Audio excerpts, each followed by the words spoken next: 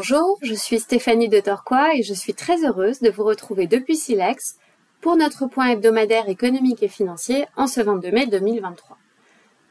Le début du mois de mai a été marqué, entre autres, par la publication du rapport d'inflation du mois d'avril qui fait état d'une continuation de la baisse de l'inflation avec notamment l'inflation totale qui est maintenant à 4,9%, sous la barre des 5% pour la première fois en 2 ans, marquant une étape psychologique importante. Cette tendance est bien sûr une bonne nouvelle et vient confirmer que la Réserve fédérale américaine, la Fed, devrait effectivement être en mesure de conclure son cycle de resserrement monétaire rapidement avec un taux terminal entre 5 et 5,5%. Cela dit, la baisse de l'inflation totale de 9 à 5% entre juin 2022 et avril 2023 a été bien aidée par des effets de base favorables sur les prix de l'énergie et par une désinflation des prix des biens dans un contexte de normalisation du comportement du consommateur post-confinement et de disparition des goulets d'étranglement au niveau des chaînes de valeur globales. En d'autres termes, la première partie de la baisse de l'inflation de 9 à 5% n'était probablement pas la plus difficile et le chemin à parcourir de 5 à 2% pourrait s'avérer un peu plus laborieux. D'ailleurs, nous observons déjà que les mesures d'inflation sous-jacentes qui excluent les composantes les plus volatiles baissent moins rapidement que l'inflation totale. La difficulté pour les banques centrales, c'est qu'elles naviguent à vue. Ce qu'elles font aujourd'hui n'aura un effet sur l'économie réelle que quelques mois plus tard, et donc le risque d'aller trop loin est bien réel.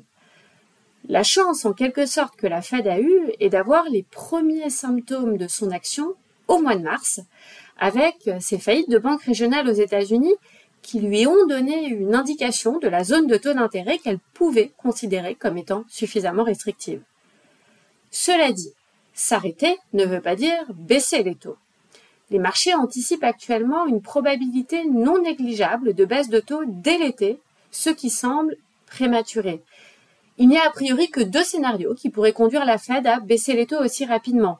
Soit une résurgence d'instabilité financière, avec des risques de crise bancaire d'ampleur systémique. Cela semble peu probable.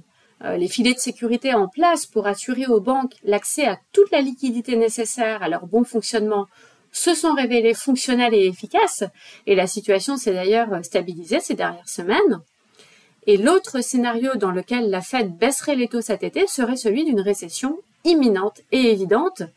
Or, le marché de l'emploi est encore très tendu, avec un chômage à 3,4% sur les plus bas historiques, et le consommateur bénéficie toujours d'un excès d'épargne relativement important suite aux politiques de soutien budgétaire durant la pandémie. Dans ce contexte, il est peu probable de voir la récession commencer avant fin 2023, début 2024, lorsque cet excès d'épargne sera épuisé et que les conditions monétaires restrictives auront pleinement filtré dans l'économie réelle. D'ici là, la Fed, qui est clairement déterminée, maintiendra une pression monétaire élevée. C'est tout pour moi, je vous souhaite à tous une excellente semaine et vous retrouve lundi prochain.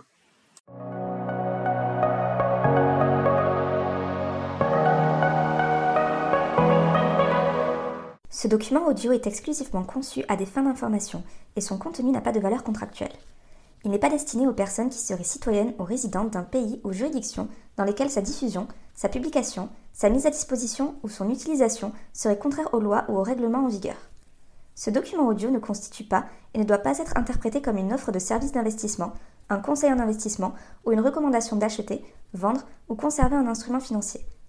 Les données chiffrées, commentaires et analyses figurant dans le présent document audio reflètent le sentiment de Silex sur les marchés, leur évolution, compte tenu du contexte économique et des informations possédées à la date d'enregistrement du document audio et ne sauraient toutefois constituer un quelconque engagement ou garantie de la part de Silex.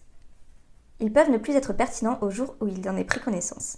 Tout investissement en instruments financiers comporte des risques, notamment de perte de capital, et tout investisseur doit prendre toute décision d'investissement au regard de sa situation personnelle et patrimoniale, indépendamment de Silex, et en s'entourant au besoin de tout avis ou tout conseil spécialisé.